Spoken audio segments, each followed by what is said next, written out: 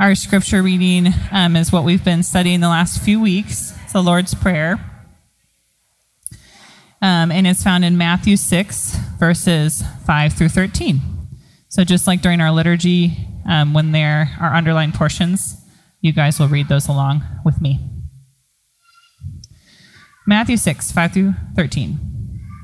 And when you pray, you must not be like the hypocrites, for they love to stand and pray in the synagogues and at the street corners, that they may be seen by others.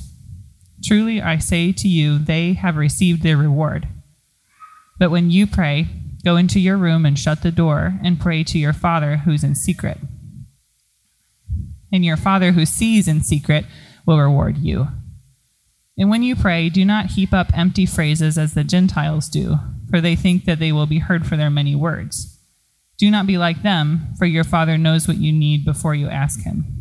Pray then like this: Our Father in heaven, hallowed be your name. Your kingdom come, your will be done, on earth as it is in heaven. Give us this day our daily bread, and forgive us our debts, as we also have forgiven our debtors. And lead us not into temptation, but deliver us from evil. For yours is the kingdom, and the power, and the glory forever. This is the word of the Lord. Amen. Hey, peace be with you. Good morning. Really good to see you, and welcome to Trinity Community Church, especially if this is your first time. We're really glad that you are here. Today we're wrapping up an 11-week series in the Lord's Prayer. So for the past 10 weeks, we've been looking at simply this short prayer from the life of Jesus. And so that means next week we're starting a new series, and we are going to spend the next series in the book of James. It's a series called True Religion, Mercy, Justice, and the People of God. And so for 9 or 10 weeks at the first half of the fall, we're going to be looking at this incredible book of James. James is big on community. How do we act as a local church? James gives us a vision for what he calls true religion, which is caring for widows and orphans as they are in need. James gives us a vision for mercy and social justice towards the poor and the weak and the needy and the marginalized. And James gives us wisdom and the words for prayer for a life in Christ and in community. And so James is all about the outward life of the believer, whereas the Lord's Prayer has been all about the inward life of the believer. And so I think you'll see the connection between the Lord's Prayer and James, and we'll see that it's the inward life that drives the outward life, and the outward life that reveals the inward life, not just for us as Christians, but for all people. The outward reveals the inward, but it's the inward that drives the outward. So we're looking forward to that next week. But first, we've come to the end of the Lord's Prayer. And the ending of things is always more important than the beginning of things. How you finish in life is more important than how you begin in life. You're far more shaped by your desire for the future than by your relationship to the past. We live in a culture that's obsessed with youth. I'm sure you've picked up on this. We love early achievement. We love child prodigies. We love the college dropout that starts a tech company.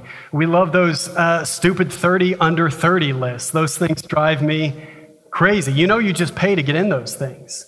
That's all you do is you call in and you pay, and that's how you make it into these lists. It's ridiculous. We're obsessed with youth culture. We're obsessed with early achievement, but that is not necessarily the way of Christ. What matters is not how we begin, but how we end. There are so many people that start well, especially in matters of the faith, but don't end well. And so the Lord's Prayer doesn't just teach us how to end our prayers, but it teaches us how to live toward the end of our lives. Now, you may notice that we've already finished the Lord's Prayer proper.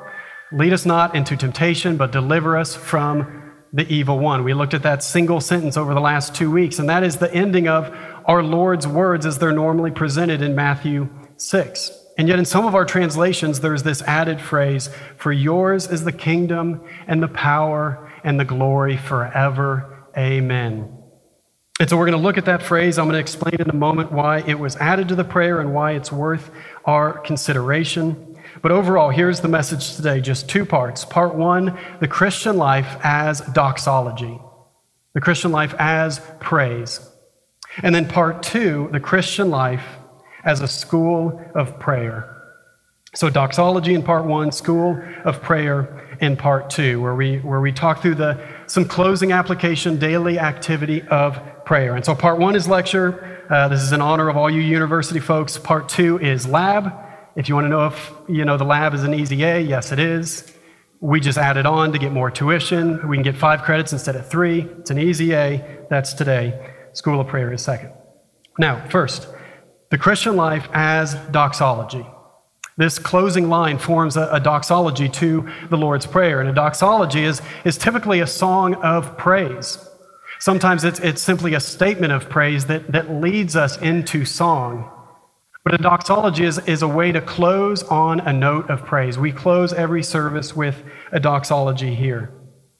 Now, this prayer, this closing phrase, was added into the Lord's Prayer at some time. And we don't have all the details on this, but it's typically understood, what scholars believe, is that Jesus' final statement in the Lord's Prayer, as he taught it in Matthew 6 in the Sermon on the Mount, that he ended by saying, "Deliver us from the evil one." And yet probably at some other point in his teaching, he also taught, "For yours is the kingdom and the power and the glory forever. Amen." So this phrase is not in the earliest of the New Testament Greek manuscripts, but it exists in a lot of other New Testament manuscripts, so that suggests that at some point it was added in as sort of a response. And so that's often how we've used it on the screen, is to respond to the Lord's Prayer by saying, "For yours is the power and the glory and the kingdom forever. Amen." I got those switched around. But it's an incredible response. It's actually the only correct response to the Lord's Prayer, to ascribe all glory and all honor and all praise to God. And so the Lord's Prayer starts with praise, "Hallowed be your name," and it ends with praise as well. And so one scholar, J.I. Packer, writes, it's not in the best manuscripts, nevertheless, it is the best tradition. And so we're going to look at this phrase for a moment, the kingdom, the power, and the glory. It is this incredible prayer. The Lord's Prayer is only 53 words in our English Bibles, and yet we've been able to explore it for 10 weeks. And so it's interesting, how do we wrap up a series like this? How do you end a prayer like this? We've been saying all along, this is Jesus' pattern for daily, ordinary prayer. And so this phrase, this doxology, helps us to end appropriately on a note of praise. And so to say this, that the kingdom, power, and glory belong to God, is to declare a total life allegiance to Christ and his kingdom, to submit ourselves completely to God the Father and to Jesus Christ and to the Holy Spirit. It's to lay down our own kingdom. It's to give up our own power. It's to acknowledge no glory of our own. And so it fits with every theme we've already seen in this prayer. The kingdom of God is God's presence with God's people in God's place. The kingdom is wherever God is king, and we are his royal and happy subjects in the kingdom of light. The power of God is one of his most certain attributes. He is all-powerful or omnipotent. He is in perfect control of the entire universe, or he is sovereign. He works all things perfectly to match his desires because he is faithful to all of his promises. And so the kingdom, the power, and then the glory of God. In the Hebrew, the word for it is Shekinah, the Shekinah glory of God. The Shekinah glory of God is the thick presence of God that was felt in the tabernacle and in the temple in Israel. In the New Testament, we see the Shekinah glory of Jesus revealed in a moment at the Transfiguration. For just a moment, the Shekinah glory of Jesus broke through.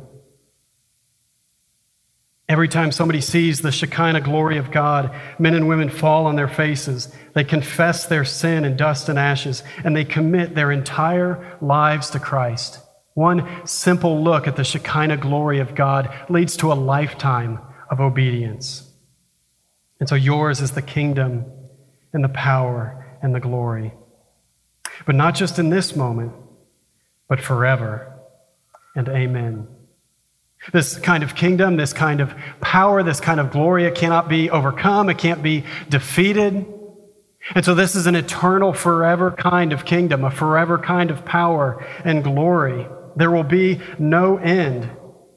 It's the same of his greatness. It's the same of his love. It's always and forever. It's unbreaking. It's unshakable. It's the leave the 99 and pursue the one kind of love. One author has written that the doxology makes the Lord's Prayer end in praise, just as the Christian life itself will do. Think about this. While petition will cease with this life, the happy task of giving God glory will last for all eternity. I don't know if you've ever thought about that in your praying life, but there are prayers of yours that will not last for all eternity. Praying for others' needs will no longer last because all of those needs have been met. Praying for your own needs, petition, will not continue because all of your needs will be met in eternal life. Confessing your sins will be no more because you will be free from sin in your own soul. And yet the prayers that will remain are the prayers of praise, of adoration, of worship. All of our praying life, all of our life itself becomes praise in the end. So everything is yes and amen. Now, amen, this simple word, if you've been in church for any amount of time, you've heard it hundreds, if not thousands of times. And amen simply means, so shall it be. Let it be, Lord. It's a way of closing our prayers in a way that gives all power and glory to God to say, so shall it be on earth as it is in heaven. And what I love is when we can say amen to the prayer of another person. When you pray something and you are lifting your soul to the Lord, for the people around you to say yes and amen to that prayer, it lends their hearts and their power to your own words. And so shout out to our community groups that have been doing this each and every week. Gathering at parks and on the back porch and talking and enjoying fellowship, but also praying together. When you pray and 8 or 12 of your closest friends say amen, there's a power in that. When we do these congregational prayers and you take the risk to pray out loud and yet everybody, 50 voices say amen. That's 50 voices saying, yes, Lord, we embody, we embrace this prayer as well as if it was our very own. In the Lord's Prayer, praise leads to prayer, and prayer leads to praise. And so the Lord's Prayer begins with praise, our Father in heaven, hallowed be your name, which leads us right into prayer, and then that prayer leads us right back to praise. For yours is the kingdom and the power and the glory. Amen. Now, this theme is echoed in the Psalms as well, and this is one of my favorite things, maybe my favorite thing about the Psalms. I don't know if you've noticed in your Bibles, the Psalms are broken up into 5 different books, and so Psalms 1 to 41 is book 1, and then you move to book 2, and there's 5 books within the Psalms. The last psalm in each of those 5 books is called a Hallelujah Psalm. It's a short psalm that is purely praise to God. So each of these little books of Psalms, it ends on the note of praise. And the word hallelujah, it's the old Hebrew word. Hallel meaning praise, U meaning the, and then Yah, which is the original name for God, Yahweh. I am who I am. I will be who I will be. So each of these books, the 5 books, the very last psalm ends with a simple phrase, hallelujah. Praise the Lord. Now when we get to the end of book 5, there's not just one hallelujah psalm, but there's 5 hallelujah psalms. And so 146, 147, 148, 149, and 150, they're all hallelujah psalms. They're all simply psalms of praise. So all of the lament is gone. All of the confession psalms are behind us. All of the psalms asking for help are no more. It's simply psalms of praise. And then Psalm 150 is the hallelujah psalm to tie them all together. How else could you end 150 psalms? Here it is. Praise the Lord. Praise God in his sanctuary. Praise him in his mighty heavens. Praise him for his acts of power. Praise him for his surpassing greatness. Praise him with the sounding of the trumpet. Praise him with the harp and lyre. Praise him with dancing. Praise him with strings and pipe. Praise him with the clash of cymbals. I think that means we need a drummer with a drum set up here. Let everything that has breath praise the Lord. And then what do you think the final three words are? One more time. Praise the Lord. Hallelujah. So if you hear nothing else today, hear this. In the end, everything is turned to praise. Eugene Peterson, who is one of the patron saints of Trinity Community Church, he writes in his incredible book, Answering God, the 5 Hallelujah Psalms are a cathedral built entirely of praise. No matter how much we suffer, no matter our doubts, no matter how angry we get, no matter how many times we have asked in desperation or in doubt how long, prayer develops finally into praise. Everything finds its way to the doorstep of praise. Prayer is always reaching towards praise and will finally arrive there. If we persist in prayer, laugh and cry, doubt and believe, struggle and dance, and then struggle again, we will surely end up at Psalm 150 on our feet applauding, Amen, Amen. Praise the Lord. I love it. I love these Hallelujah Psalms. Everything is turned to praise. Now, part 2, we're going to get into the lab, the school of prayer. How do we move into, how do we continue a praying life? A couple thoughts to sort of wrap up the series and a few things that I just couldn't fit in anywhere else. The first thing is this: know your stage. Know your spiritual stage. Just like as children, we move through stages of development, so as Christians, we move through various stages of spiritual growth as well. And I have a very fancy chart, if you want to put that up, Jackson. This is our media team put this together this morning. Big thanks to our media team. In general, there are 5 stages of spiritual development. And prayer looks different in each of these 5 stages. And so I want to take about 3 minutes, maybe 4, to explain all of spiritual development. We'll see if it works. Stage 1 is the child. We begin where all life begins. We begin as children of God. When we put faith in Christ, we are born again. It's not an insult to be a child as a Christian. It's the first step. It's where we begin. And that's enough for this stage. This is the stage of recognition and belief in spiritual literature. See, the task of the child is simply to pray, Our Father. Our Father in heaven. And for the child, that's enough. Seek him as Father. Celebrate your new life. Stage 2 is the disciple. We move from childhood into discipleship when we realize how much we have to learn. And so we quickly move into the second stage of prayer, of discipleship, and we learn from Jesus and from the Scriptures. And so a disciple is a learner, an apprentice, and an intern in the faith, basically. And so the task of the disciple is to pray, Hallowed be your name.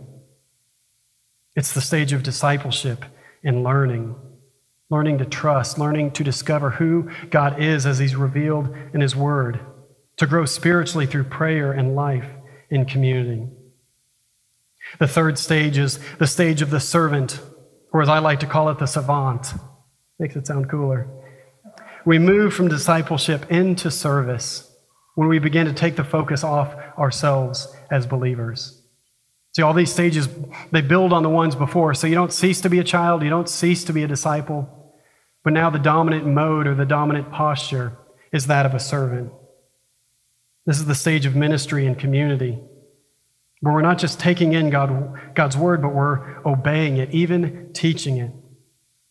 And so the task of the servant is to pray, Thy kingdom come on earth as it is in heaven, and then to get to work, seeing that happen, being the hands and feet of Jesus, as it's often said, bringing the kingdom to bear on this very place. Now, stage 4 is the stage of the parent. We move from servants to spiritual mothers and fathers only through great struggle.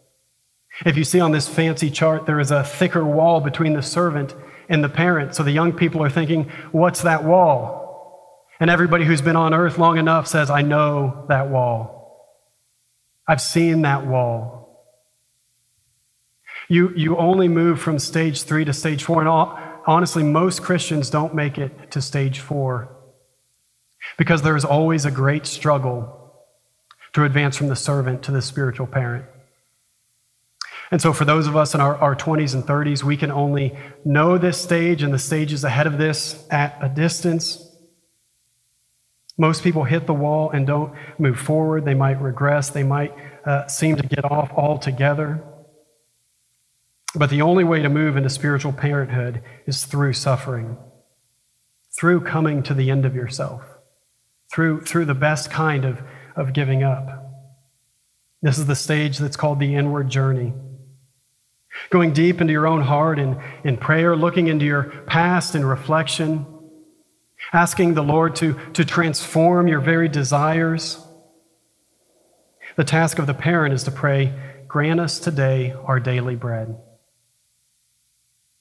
For the parent, the future is not down the line, it's now. And so the parent simply can pray, give us what we need for today. Stage 5, some can even move from the parent stage to become a sage. The inward journey is led to a depth beyond words, and that begins an outward journey. Almost like a new kind of life and a new birth where the sage can now give his or her life away. That's the task of this stage. It is giving one's life away completely.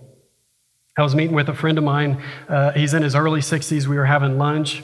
Godly man. He's been in ministry for 4 decades. And I don't even know what I said, something about church planting or small children or something like that. And he just kind of laughed and was like, that sounds exhausting. And then he said, I can't wait for you to experience your 60s. He said, it's going to be your best decade. He said, your 60s are your best decade. Your 50s and your 70s are great decades. Your 60s will be a delight. This is the task of the sage, to give your life away to others, to pray yours is the kingdom and the power and the glory forever. Amen. To give your life away, to let everything be turned to praise in the end. My wife, 3 years ago, her grandmother passed away, and her grandma was a woman of God, had served the Lord for decades on decades, and in her early 90s, she was passing away. And so Jesse went to visit and to see her just before her death. And her grandma didn't have any words of advice. She only wanted to pray for Jesse. She only wanted to give one last prayer. Not advice, not what to do, not regret, simply to pray for her. And that's the sage. Giving your life away, ending well, letting it all be prayer and praise. And so for each of us, prayer looks different in these different stages of life and different stages of development. You don't have to rush the one you're in. You don't have to try to get through it or get past it. Each of these stages, you only move through them by going over some kind of wall, through some kind of suffering. That's the pathway to maturity. But recognize your stage and what it looks like to pray in that place. Now, the second thing, establish your rhythms. Establish your rhythms. In our lives, we make a few really big decisions, and then we set habits that make a million different decisions for us. Have you ever thought about that? There's a couple really, really big decisions, and then there are a bunch of little habits that set the course for our lives and that fill in all those moments in between. So there's podcasts and books on this right now. It's trending. It's really popular to talk about habits, about minimizing the number of decisions you make in a day, because then your brain works more efficiently. It's really true. That's why, I don't know if you've noticed, but I only have 2 kinds of shirts and 1 kind of jeans, and I just have like 5 or 6 of them, so I never have to make a decision what to wear. Just whatever is on top of the pile. It's perfect. I don't know why more people don't do it. What are the rhythms of prayer? What's the one big decision and then the habits that will sustain a life that leads to the place you want to be, where God wants you to be? How do you set these rhythms and these habits? Again, it'll look a little different for everybody, but here's a few things I want to encourage you in. First, pray the Scriptures. Pray the Scriptures. We've tried to model this over the last 11 weeks with the Lord's Prayer and including many Psalms and different things. But I want to encourage you, it's fairly simple. It's just difficult to keep up with. Read each morning, chapter or two of Scripture. Take some notes, journal a little bit. Try to turn those Scriptures into your own prayers, and then pray for what's on your heart. Pray for your needs. And then the next day, do the same thing. Read the Scriptures, journal a little bit, pray the Scriptures, pray for your own needs. If you do this for 20 minutes a day for 3 weeks, you will have established a new habit. If you do this 20 minutes a day for a year, as I've said, it'll change your life. And if you do it 20, 30, 60 minutes a day for several years, you'll change the lives of those around you. And so pray the Scriptures. Second, pray for others.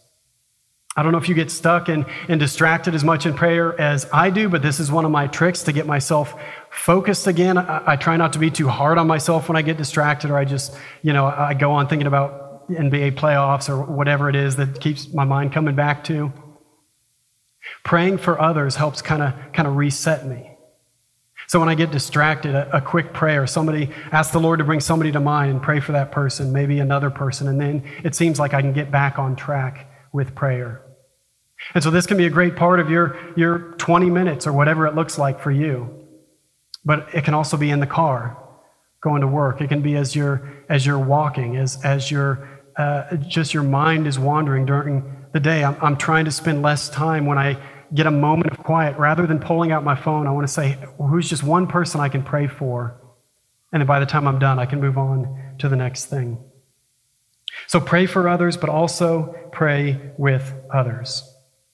You learn to pray not by sermons, not by books, not by prayer manuals, but you learn to pray by praying and by hearing others pray. That's why prayer is so important in our community groups, why we want to see these groups praying together each and every week, because it's what instructs us in prayer. Those who have been doing it a little bit longer can teach those who are a little bit newer in prayer. And those who are newer in the faith can show their enthusiasm by their prayers. And so all together we learn to pray. Friday night prayer is another great outlet for this, and we've got one coming up this Friday night. It's a way to hear the prayers of others, to have other people pray over your prayers and to say yes and amen for the things that God has put on your heart. But we learn to pray by praying with others. I can't tell you how many people in the last 6 months to a year have come to one of these Friday night prayers and said, I haven't prayed like that in years, or I have never been in a prayer gathering like that. And so pray for others, pray with others, and then pray on retreats. What would it look like for you to get away and get some time, an extended amount of time in prayer? Now you're probably thinking you have no idea how busy I am. Well, that's actually why I'm saying this. If it's hard for you to get those 20 minutes, if it's hard for you each and every day to find that time for prayer, one of the best things you can do is take half a Saturday once a month or every few months just to get away. Go to a state park, find a place. You don't need like 3 days in a cabin in the woods. Just a little bit of space, a little bit of time devoted to prayer. There's monasteries all over the place. One outside St. Louis, one north of Kansas City, one in the Ozarks. And these are places that have been built over centuries where you can just go and pray. You walk the grounds. You enter the chapel. It's an incredible blessing to just take some time away, be in nature, be in a beautiful place, and pray. And so the School of Prayer, know your stage, establish your rhythms, and then the last thing, remember the gospel. See, it all comes back to where it started. Our Father. Our Father in heaven. We can only hope to pray any of these things if God is indeed our Father. If it really is true that He loved us so much that He sent His own Son for us as a sacrifice of atonement, to not only wipe away our sins, if that would be enough to just forgive our sins, but to give us new life. to restore us to that which we were created for, which is praise, which is prayer, conversation with God, communion with Him. It's what we were made for. And so remember, it's the gospel that makes this whole prayer, Our Father, possible. Prayer and praise will be inseparable.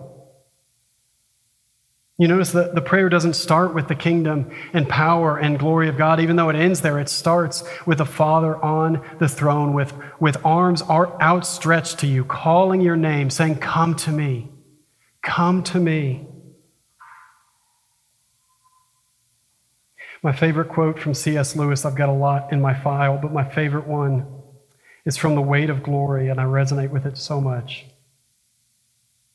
He says, this is my endlessly recurrent temptation, to go down to that sea, St. John of the Cross called God a sea, and there neither dive, nor swim, nor float, but only dabble and splash, careful not to get out of my depth and holding on to the lifeline which connects me to my temporary things.